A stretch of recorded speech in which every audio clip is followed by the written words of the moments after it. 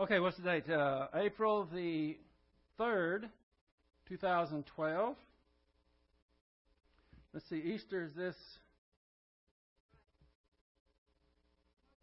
No, Easter is this Sunday. And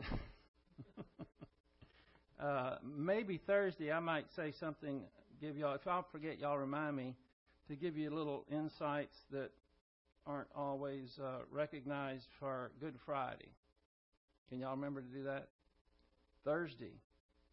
Remind me, and I'll give you some insights on Good Friday, if y'all remind me. Okay. All right, let's prepare ourselves in our usual fashion. We'll have a few moments of silent prayer, the option of rebound if necessary. Let us pray.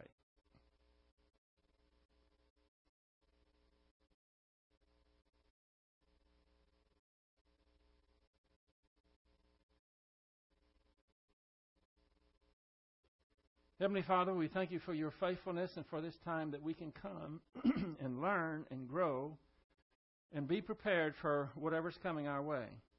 We thank you for your grace that is sufficient for all things.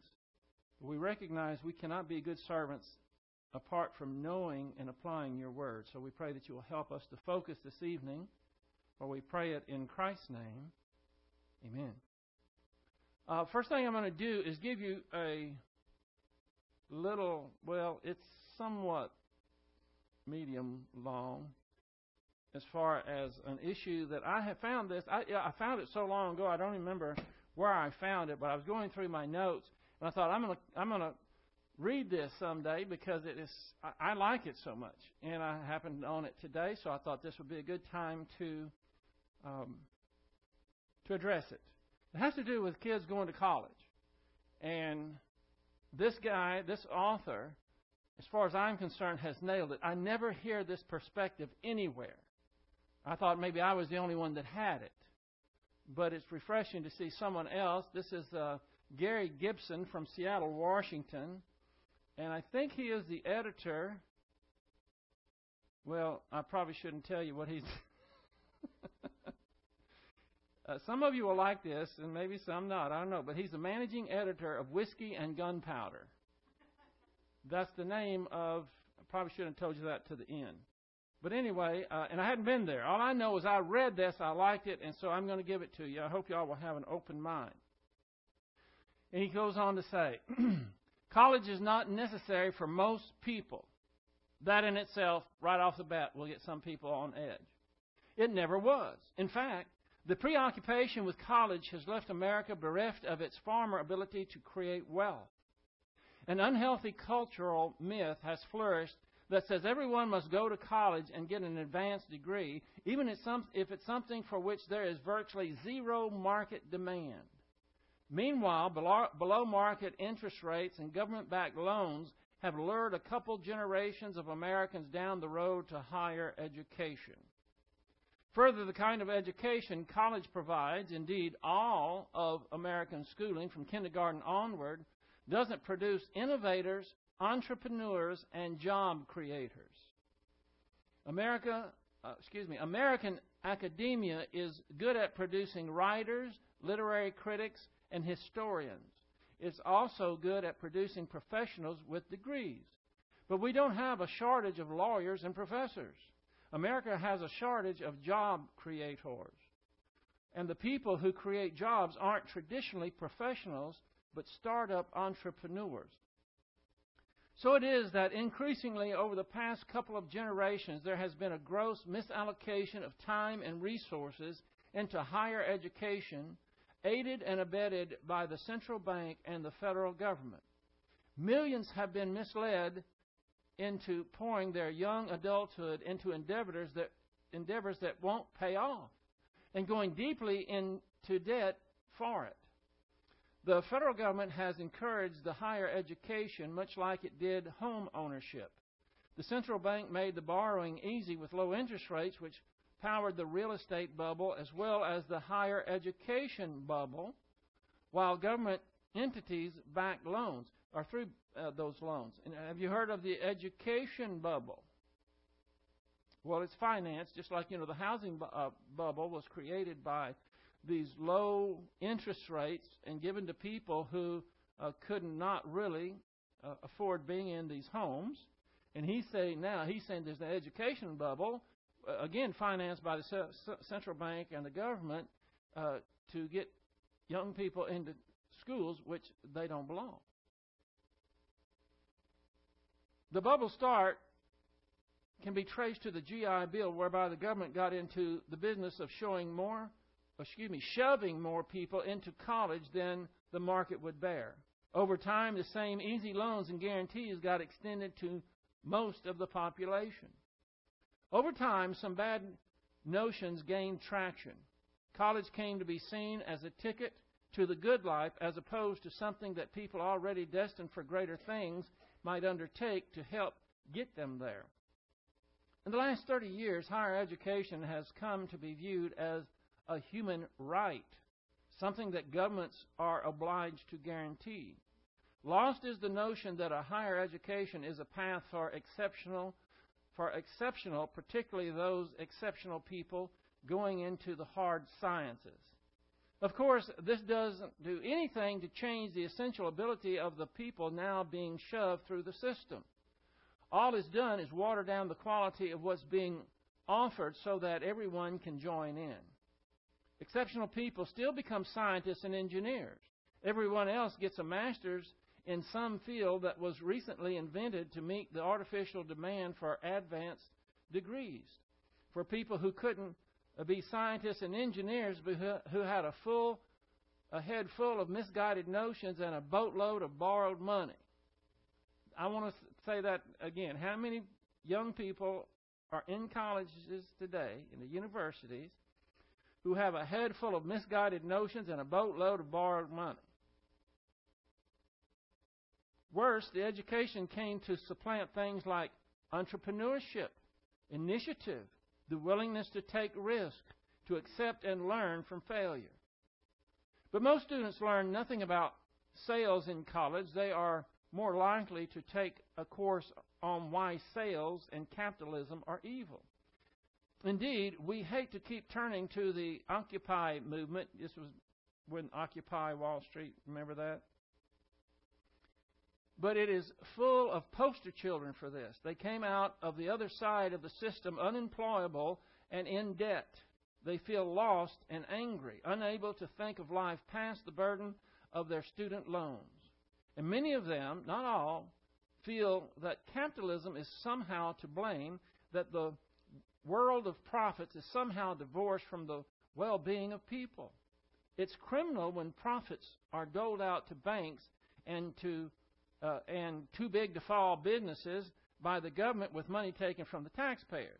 But what about the real profits, not stolen goods, in which entrepreneurs take risks and business people add value when the profits are the reward for serving the people's needs? So the bamboozled have taken to the street.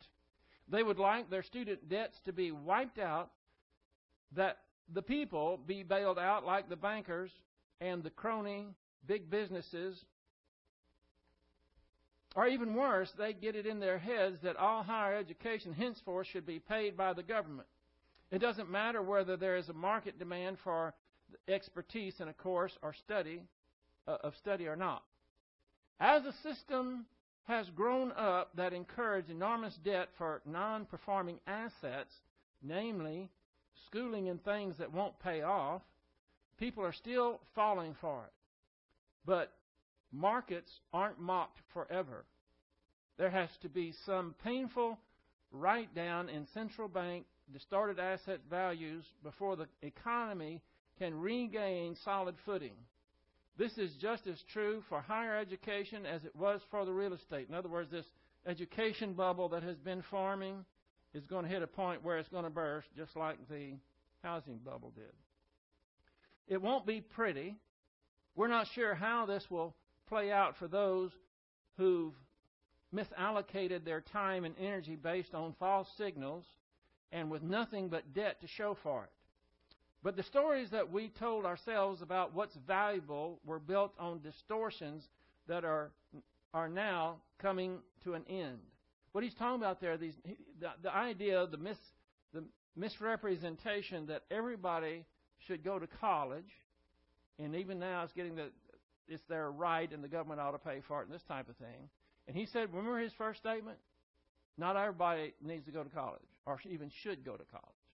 But they have bought the lie that you can't make it in this world without a college degree.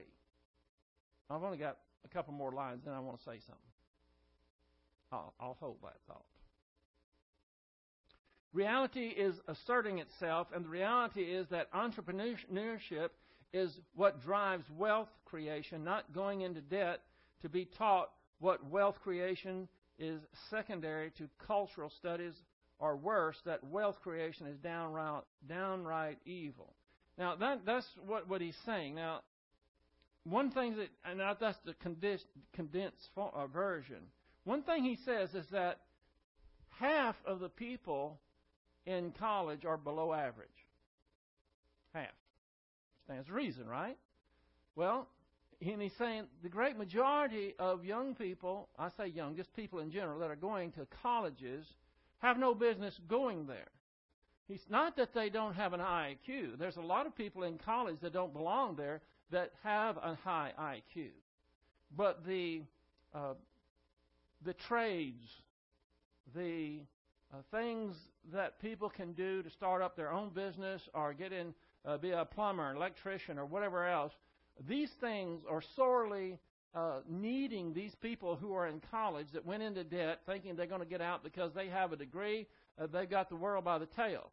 What they find out is they have a degree, and there's a zillion others that have a degree just like them. All the jobs are taken, and the debt is due for their loans, and they're not happy campers about it. In today's economy, just because you have a degree doesn't mean that it's going to relate to a job whereby you can buy a house or support your family. This is what people are finding out. This is that bubble that's going to burst. And the reason that this has been created is because people have bought the lie that you have to have a college education in order to be successful. And that's not true at all. Now, he said there are the hard scientists, science and engineering jobs. Of course, they need college degrees. But what about the people that could be starting their own business when mom and dad chunk out $100,000 so their kids can go to school? What they get for it usually is a child that may graduate, and if they do, they're just in a number of a sea of graduates that have college degrees. And when their children come home, they find out, who is this person? I don't know them. Their values have been changed. If they don't have a very strong doctrinal background, they are going to fall for all the lies, and it's just really a sad situation. By the way, that's one reason that I started teaching the young people's class nearly a year and a half ago, is because I wanted to prepare the young people, give them the challenges that they're going to be faced with when they leave this place. We have a lot of homeschoolers here, and that's a good thing. But they are kind of in a cocoon. They've been somewhat sheltered from the zoo of regular school. And so I'm trying to prepare them, both for the cultural shock that's coming their way, for the immorality that they know much better than I do what it is, even the homeschoolers. When we graduated from college, from high school, or from, even if we didn't, back in that era, morality wasn't the same that it is today. In fact, immorality is the name of the game today. Now, I know a little bit of what I speak because I went to college. And I was like so many that had not a clue as to what I wanted to be. And so, and I would not have gone to college if I did not have a scholarship. And I had several offers, and I thought, well, if I don't take up one of these and try it, I might regret it later. So that's why I went. I had no desire to go, but I thought, I don't want to regret at least not experiencing college and see what it has to offer. But if you're going there and you don't know what you want to be, it's like taking off in your car without a destination in mind. It's just kind of futile. And after a while, I finally decided, after a year, I convinced myself at the end of that year, I had a passing average as far as grades are concerned. I could have done better, but I wasn't where I wanted to be. I was a freshman, and I was playing first string on the varsity football team. And so I proved to myself I could do it if I want to. It's just that I did not want it. It was not for me. I was like so many other, I don't know about young girls, but for young men, they follow in their father's footsteps or whatever their father did because they've been exposed to that. They know something about it, and if they have a liking for it, they usually follow that area. And that's what I did. My granddad and my dad, my uncle were all plumbers. I had been around that field all my life. And so I wanted to get out into the real world and start making my way. And I had to go to 3.5 years of apprenticeship school at night in order to do it. And I had people looking at me and say, "You are absolutely a lunatic. You give up a 4-year full-paid scholarship at A&M to come here and go to school at night in order to be a plumber." I said, "That's right, and I love it." And I did. I excelled. I mean, because I knew this is what I wanted to do in life. And so I was paying attention. I was just eating it up. I loved it. As opposed to, I can still remember I was in a lab at A&M. Lab means it lasts about 4 hours, something like that. And I was required to take geology. Well, I have about as much interest in geology as I do wearing a tutu. It's just not my thing. And I can remember it was about 3.5 hours of it had already passed, and they passed out a cigar box full of what looked like to me gravel. There's a bunch of rocks in there. And they said, "Now we want you to take these rocks and you give each one of them a name and say what era it came from, the Paleozoic and all this." And I started looking at that. And I looked out the window and I started thinking, what in the world am I doing here trying to name these rocks? I have no idea how this is going to help me in the future.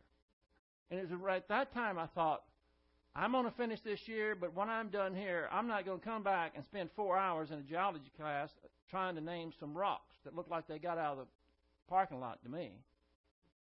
And so, this is, by the way, I'm talking about young people that do not have something in mind. And I'm not saying that if you have a college degree that it can't help you out somewhere along the way. Maybe it can. But you have to consider the cost, and you have to consider that most young people don't know what they want to be. If they want to be an engineer, they want to be a doctor or something like that, I'd say go for it. Get the whole schmear. Go to college. There's so many others. Unfortunately, there are young men in schools that can take a motor apart and put it back together and make it hum. I mean, they have this knack, and they love to do it. But they say, no, you can't take these courses.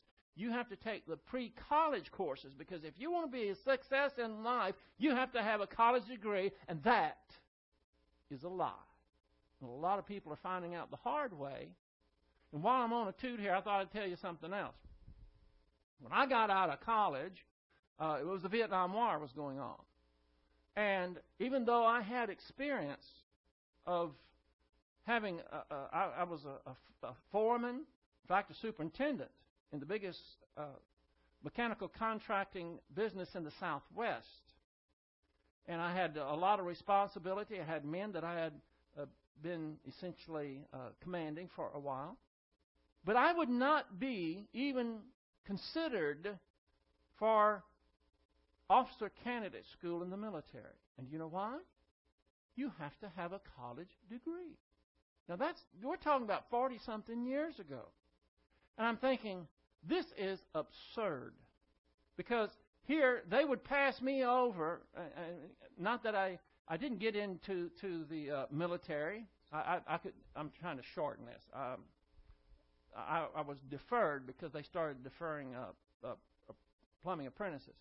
But anyway, I had the leadership skills. I had the responsibility, experience, courage, humility. I had everything that makes a good military officer. But I would not be considered because I didn't have a sheepskin. And let me tell you something. I went to college, and I know they don't teach those type of things at college. You don't learn them there.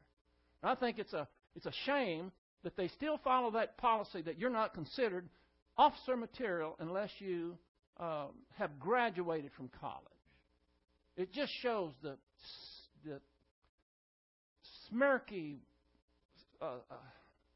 pompous attitude that people have. Even when I was in high school. I graduated high school in 1966. That was a long time ago. And even then, I felt it was insulting when my fellow students would come up to me and they would ask me, what college are you going to? They didn't ask me, are you going to college? It was, what college are you going to? And if you weren't going to college, then you would kind of look like, you're just kind of a second-class citizen. Somehow you just kind of were found behind the rock somewhere, and you might stumble through life and try to get by, but you're certainly not going to be a success. Credentials are important in some things, but credentials don't mean that the person that has them is necessarily worth his weight. And I probably said more than I should have, but I said it. Now, and isn't that different from what you hear? I mean, the standard thing is, this is why the parents, people don't think for themselves anymore. Everybody says, oh, yes, you see it on TV all the time. Somebody wins some money, or comes into some money somehow, and they say, well, what are you going to do with the money? Oh, well, first thing I'm going to do is get my kids a college education and tuition squared away. I've been saving for all this, and that's fine, but listen. Most parents, if they took that $100,000 that they're going to spend on their children to go through college and got them set up in some endeavor they really wanted to pursue, some business or help them out somewhere, I think they would be giving them a lot better start than all these kids that are in college. And listen, a lot of kids are in college, and all it is the next high school. They're there to play. They're there to not have the responsibilities of life, and they don't. It stymies their maturity in some ways. Now I've said it all, so I'll just pass on. But you don't hear that too often because people don't think. Now, if you ever want to get accolades and have everybody, oh, yes, that is a great statement. Just say, now, make sure that your kids go to college. Because after all, you can't be a success without a college degree. Yeah? Well, tell old Walmart guy, what's his name? Sam Walton that. There's a ton of people that had what it takes, and they didn't need a college degree. Now, maybe a college degree would have helped them out, but we'll just press on now. We're into getting the gospel right, and we're into lordship salvation is where we left it, and we're just going to speed right through that. Y'all remember lordship salvation we went over? It's adding something other than faith to Christ.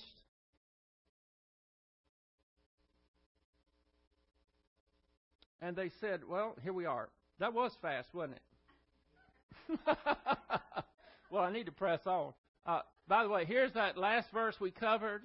These are all the verses that have faith alone in Christ alone. Maybe you jotted them down. That's not all of them. I noticed some that they left out, like Galatians 2:16. And I don't know, they don't even have Titus 3:5 in there. Some they left out, but that's a pretty good list. All right, here we're starting tonight. Now, if I haven't stepped on your toes yet, I'm pretty sure that I will before it's over tonight. So, this is my night for y'all to wear combat steel-toed boots. The difference between lordship salvation and true gospel given in the Bible is not based on semantics or context. It is the difference between works and faith, life and death. You got that? When we're talking about the gospel and lordship salvation, it says you have to make Jesus Christ Lord of your life, and you have to continue to produce these works. And if you don't do it, you weren't really saved to begin with. That is not just a difference in semantics or in the context of things. We're talking about a different gospel. This is from Charles Ryrie, Balancing the Christian Life. This is a quote from him. He says, as Ryrie has stated, quote, the message of faith only and the message of faith plus commitment cannot both be the gospel. Therefore, one of them is a false gospel and comes under the curse of perverting the gospel or preaching another gospel, Galatians 1, 6 through 9. You remember what Galatians 1, 6 says? It doesn't matter if it's an angel, whoever it is that preaches another gospel, let him be anathema. That means cursed to hell. So, it's preaching another gospel, and this is a very serious matter. Some call the view presented in this article easy believism or cheap grace, but nothing about it is easy or cheap. Is grace ever cheap? Absolutely not, for it costs God His only Son. We've talked about that already, remember, in this easy believism? All right, now here we go. Don't argue. I was going to make this part methodology, but I decided to do it something different. I might still make it methodology. This is about the methodology when you're giving the gospel, when you're imparting biblical truth to people. These are things we need to remember. And the number one thing, look at that, don't argue. And I know you're tempted to do it sometimes. I know I am too. Believers must be careful not to forcefully insist that salvation is by faith alone to people who embrace lordship salvation. I mean, it's really easy to talk to someone and say, oh, no, you can't just have faith. You've got to have works, and you have to endure the end and all this. And you say, no, you don't. And they say, yes, you do. No, you don't. Yes, you do. No, you don't. I mean, it can fall into that pretty easy. And we can't let that happen. Look at this. We don't win unbelievers to Christ by telling them that they are wrong or by arguing with them. We're going to see what happens when you start arguing. And I know that you do it. You know why I know? Because you tell me. I've had people come up to me and say, well, this person said so-and-so, and I told them, no, you're wrong. And I'm thinking, they're thinking they're doing a really good thing, telling me how they stood up for the faith because they were arguing with they argued them down is essentially what they're saying. And so I'm thinking, I need to address this. And here I'm addressing it, and we got a skeleton crew here tonight. Well, maybe they'll get it on tape or something. We do not win unbelievers to Christ by telling them that they are wrong or by arguing with them.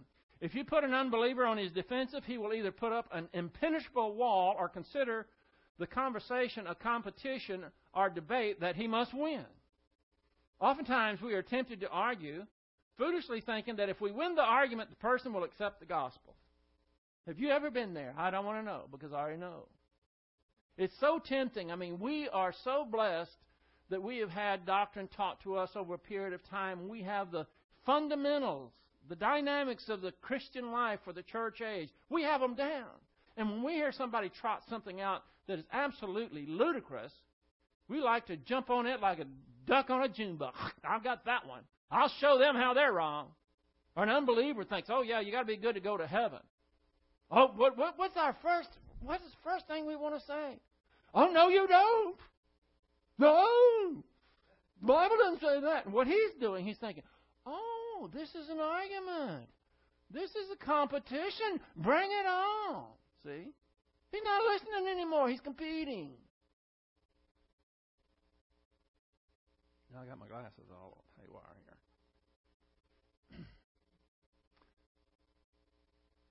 Just because you win the argument, you can win an argument and lose a soul. It's not about winning an argument. So, I have not so. All we have done is alienate them and made it harder for them to be saved. When you argue with someone, an unbeliever, you're making it harder for them to be saved. Some are even insulted by such a remark. When you say, not so, or you're saying you're wrong. I look at a lot of guilty faces out there, I think. I don't know, some of you might be mild-mannered, but if you've got my type of personality, that's the first thing you want to do. It's just like holding a pit bull. You hold him. Second, they said something that besmirched God's grace. Green light, attack.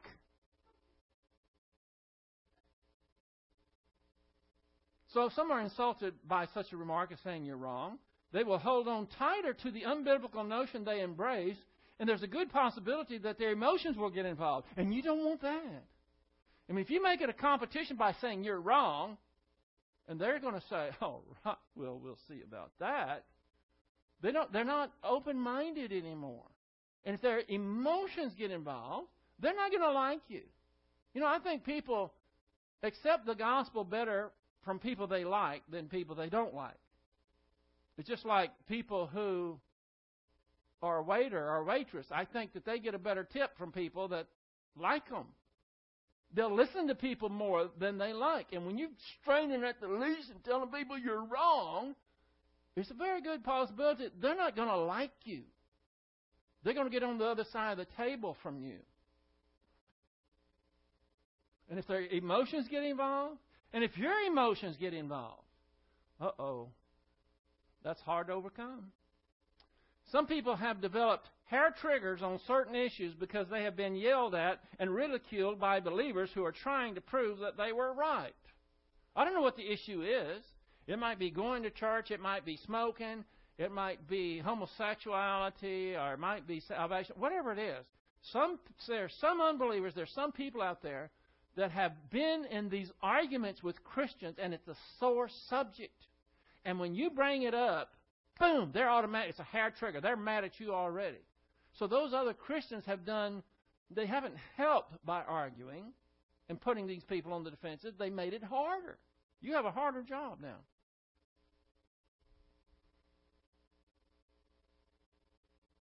Many unbelievers will not even talk to believers about anything they consider to be spiritual because they lump all believers the same. They've had arguments with believers.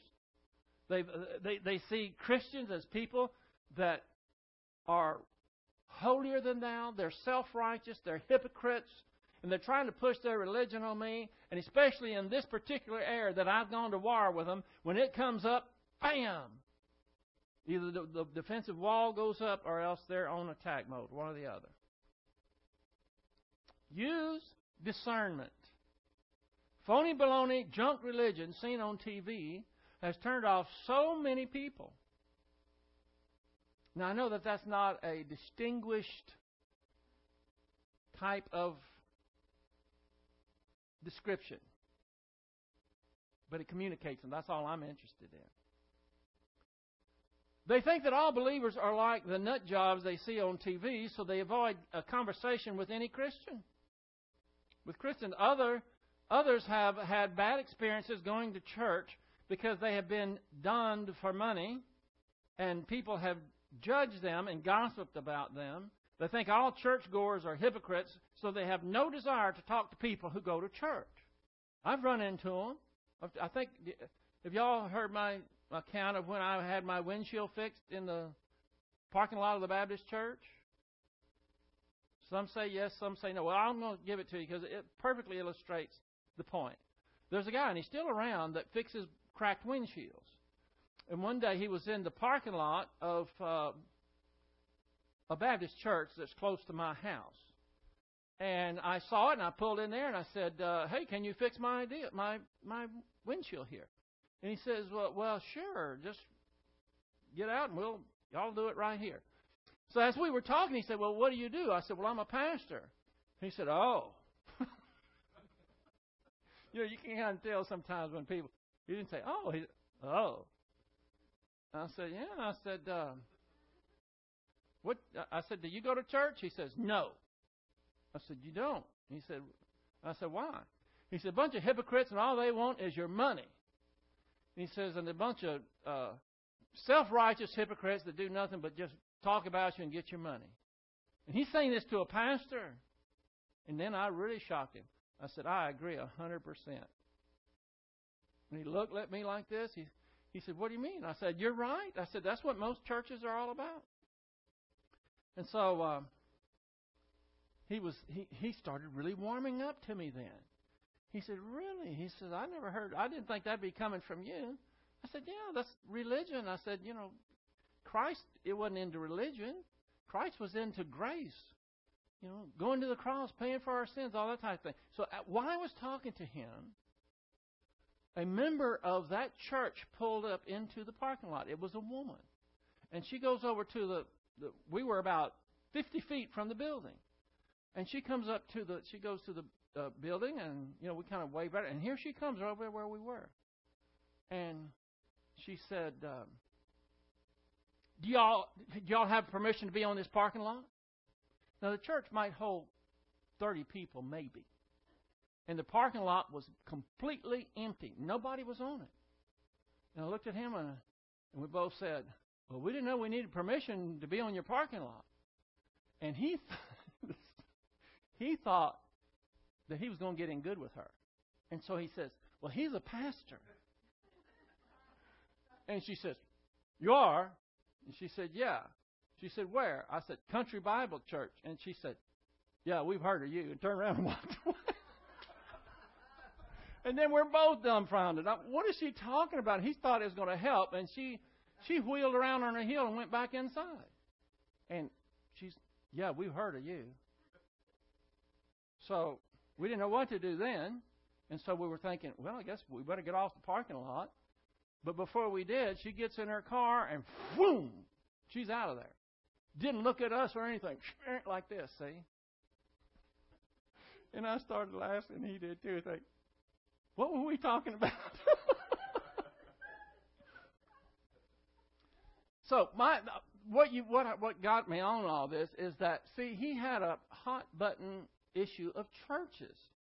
He had gone to churches. He had a bad taste in his mouth. And I didn't even have to tell him that all churches are not like that, because he was talking to a pastor that agreed with him, which shocked him. I mean, that guy was so discombobulated by the time I left, I don't think he could find his way back to that parking lot if he wanted to. Point is, these hot button issues, some people develop because people have handled them wrong. Now, these people will give you a hard time if they are in the mood to argue. They may chat with you for a while, but if they don't want to go there, they will just change the subject. In other words, if they have the time and you want to talk to them about Jesus Christ, the gospel, God, whatever that they see as a spiritual issue, if they're in the mood to argue, yeah, they'll bring it on. But if they don't have the time or they're not in the mood, they'll just say, they'll just change the subject. Have y'all experienced this with some people? Probably one reason is because so many Christians have not only muddied the water, they made our job 100 times harder.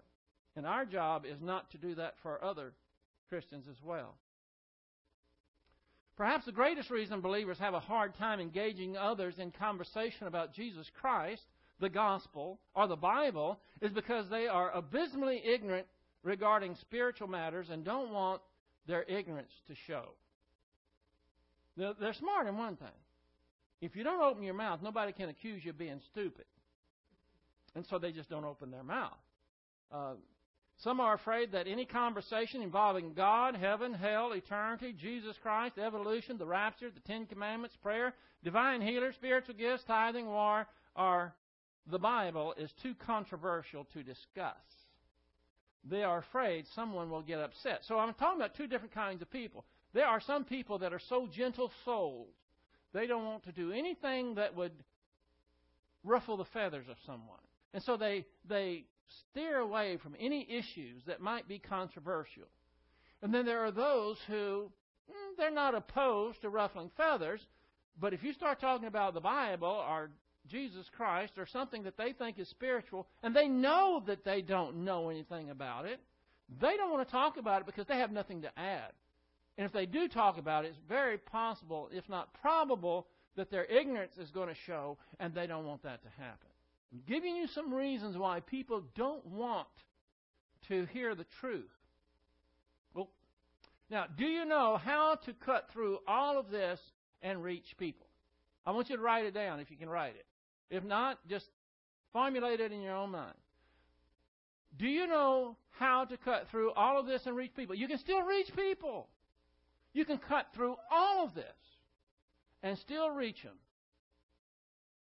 And you can fill in that blank with 2 words. Ask questions. Thank you. Yes. By asking questions. People can't argue with you when you're just asking questions. They shouldn't get upset. Now, here's the next thing. What if they say they don't want to talk about Jesus, salvation, spiritual things, etc.? What can you do? I mean, are you shut down then? I don't want to talk about that. It's spiritual. I don't want to talk about it. What are you going to do? Who said that? Stealing my thunder up here. Ask them why. That's another question, you see. Don't come across as forceful, demanding, but like you're just curious. Oh, thank you. There you go. That's the neat thing about questions. Whatever they say, you're going to question it. But you shouldn't do it in a, you better answer me. Shouldn't be that demanding type tone. It should be, I don't understand. Why would you not want to talk about that? Is that threatening? I mean, I just don't understand. I'm curious. Why wouldn't you? Well, I just wouldn't. What's my next question? Why? Why? I just want to talk to you. I just think this is an interesting area.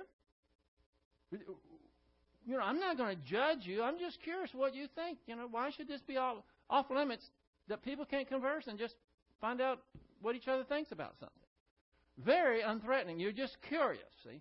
That very possible might soften the hardest one to reach if they don't think it's going to be a competition, if you're not going to argue with them. You can even tell them, if you have to, say, listen, I won't even say a word. I won't even tell you what I think. I won't say anything. Whatever you say is fine with me. I just would like to know what it is. But then you have to keep to it. You can't, if they say, well, I think you've got to work your way to heaven, you can't say, well, forget what I just said. You got to stick to it. So you ask them why. Here's a quote from Volume 143, Bibliotheca Sacra. This is Dallas Theological Seminary. Quote, the practical outworking of Lordship salvation teaching is fraught with serious problems. How much commitment is necessary? Now, this ought to be familiar to you. How long must the commitment last? If only committed people are saved, how can the Scripture speak of carnal Christians? What about the saints in Corinth? Y'all remember the saints in Corinth, right? I mean, they ran the gamut. You know, from legalism to whoremongering, they had the market covered in everything. And yet, we know beyond a shadow of a doubt that they were believers. How do we know? The Bible says, where does it say it?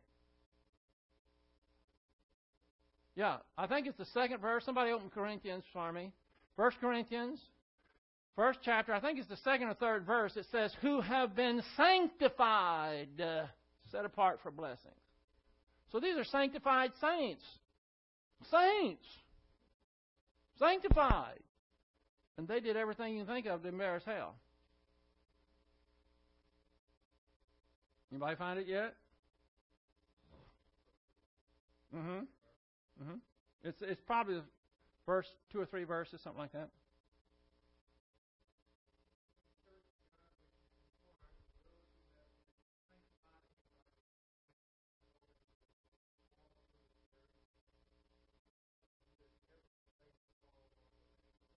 What verse is that, Danny?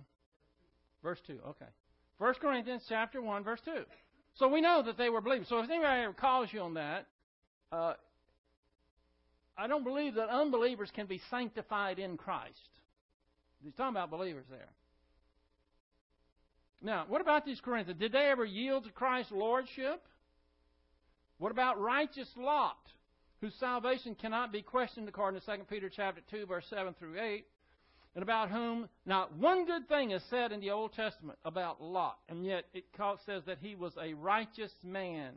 What kind of righteousness is that, by the way?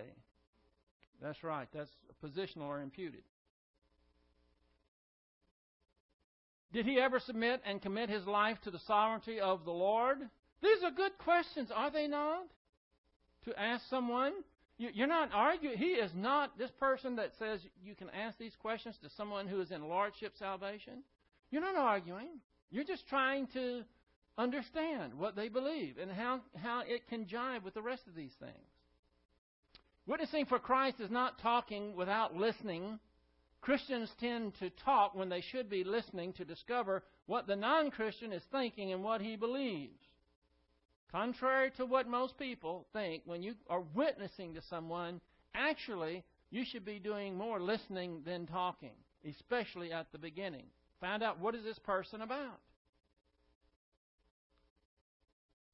During the course of some religious discussions, an unbeliever might say, I believe all you have to do to go to heaven is keep the golden rule and the Ten Commandments.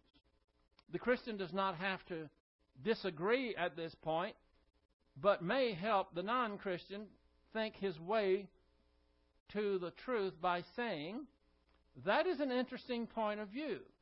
After perhaps a pause, the Christian might then ask the non-Christian, by the way, how are you doing? What's he doing? First of all, he's asking a question, isn't he?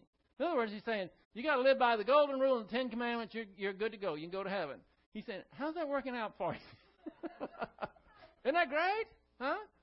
They can't get mad at you. You're just saying, hey, I want to know. If that's the way, maybe I ought to try it. How's it working out? Well, he goes on to say,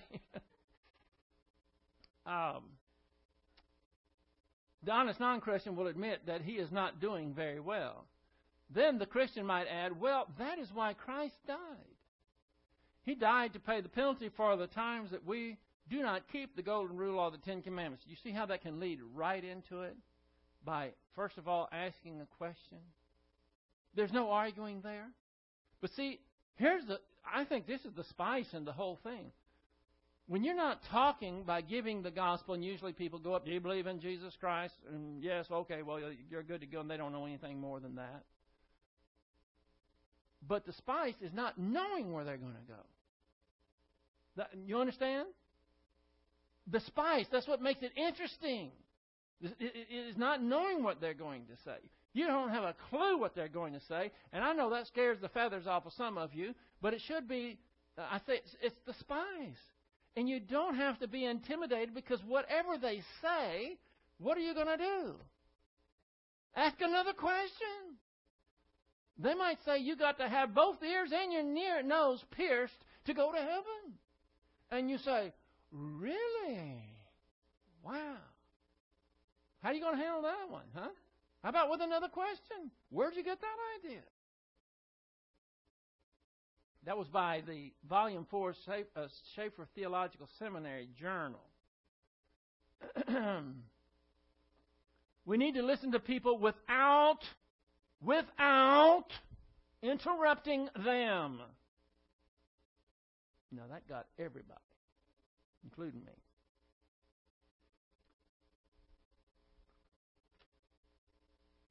That's the exclamation point.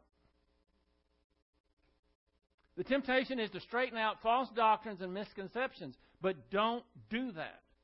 Hear them out. We not only need to find out what they believe, but why they believe what they believe.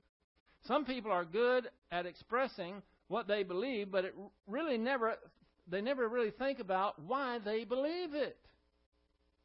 If I'm going to talk to somebody about anything of a spiritual nature, I want to know, well, what do you believe? Where are you coming from? I'm not going to go up there and tell them what I believe, because all they have to do after I make the most wonderful discourse that was ever made, all they have to say is, well, yeah, that's fine, but I don't believe that. I don't agree with that. And what do you got? Nothing. You need to find out where they're coming from and help them understand that it's either on track or it's not. Now, when you ask them what they believe, there are some people, let's say that a person is, I don't know, let's say a Jehovah's Witness. You ask, well, what do you believe about Christ? What do you believe about salvation? And and they can just roll it all out. Or you might be talking to a Catholic, or you might be talking to a Methodist, or whoever it is. You ask them, what do you believe? And they're able to articulate it right out, and that's fine. And they're really not threatened by that, because they've heard it. They've grown up with it. They can repeat it. But when you ask them, why do you believe that? Watch them. It's like catching a deer in the headlights. They never thought about why did they believe it. They know what they believe, but they don't know why. If they were honest, it would probably be because, well, that's what I was taught growing up. That's what my parents believe. That's what most of my family believe. I've always believed that. Yeah, but you're a grown person now. You're a grown adult. Why do you believe it now? What is it based on? You understand the importance of not only hearing what they believe, but asking them, why do you believe it? What source is this coming from? This is the same even with unbelievers. Some people that don't believe the Bible. In fact, Carrie was on the internet today with a guy that is a dyed-in-the-wool, hardcore, unbeliever liberal that loves Obama. And she has been giving him the gospel. And he's just been batting it away. Just throwing it. Every time she said something, well, I don't believe the Bible. And so she gave him 5 evidences of the Bible. One of them was prophecy. And he said, well, that doesn't mean anything. I can write prophecy. That doesn't mean, nothing was penetrating. So I told her, I said, what you ought to do is start asking him what he believes. First, do you believe in God? Do you believe, we already know he doesn't believe in Jesus Christ, and he doesn't believe in the Bible. Do you believe in God? And how do you think the world came into existence? And what do you think happens to you after you die? And wasn't long, we got another email. You know what? Every one of those questions, the answer was? I don't have time to talk about that right now. It's too complex. Oh. Too complex. He had time to grill everything, every bit of information that we gave to him. He threw it back in our face. So we just asked him a few basic questions. He doesn't have time to answer that. It's too complex. I have a suspicion that he knows that whatever he says, questions are coming. And he doesn't want questions. Because everything that we gave him, he just threw back in our face and said, where's the proof? Where's the proof? Where's the proof? So when we ask him, what do you think about God exists? One way or the other. What do you think? How did the world, how did it come into being? What happens after you die? Whatever he says, you know what we're going to be saying? Where's the proof? We're standing on the Bible. We're standing on God's Word. This is what we believe. Now, you don't accept the Bible. You don't accept our faith. That's fine. That's the way it's got to be. But I do want to know, what are you basing all your beliefs on? And I think he's a coward because he won't even come out and say what it's based on. Because he's a smart guy. He knows probably that the questions are coming. If he says. Well, the point is, when you're asking questions, when you're using this paradigm here, you are forcing the people to think about what they believe and why they believe it. They may have never done that before. And it's much harder to do that than just bat away what someone else believes. Even though you give the credible evidence. No, I don't believe that. Ask them what they believe. You see the power of questions here? And you're going to have to overcome this tendency when somebody says something that you know is not doctrinally correct to say, you're wrong. Listen, I know the answers. I know that this isn't true. I can prove it to you. Just listen to me. They're not going to listen to you. They're going to tune out, and especially if you make it a competition, the last thing they're going to do is say that you're right. I'm out of time.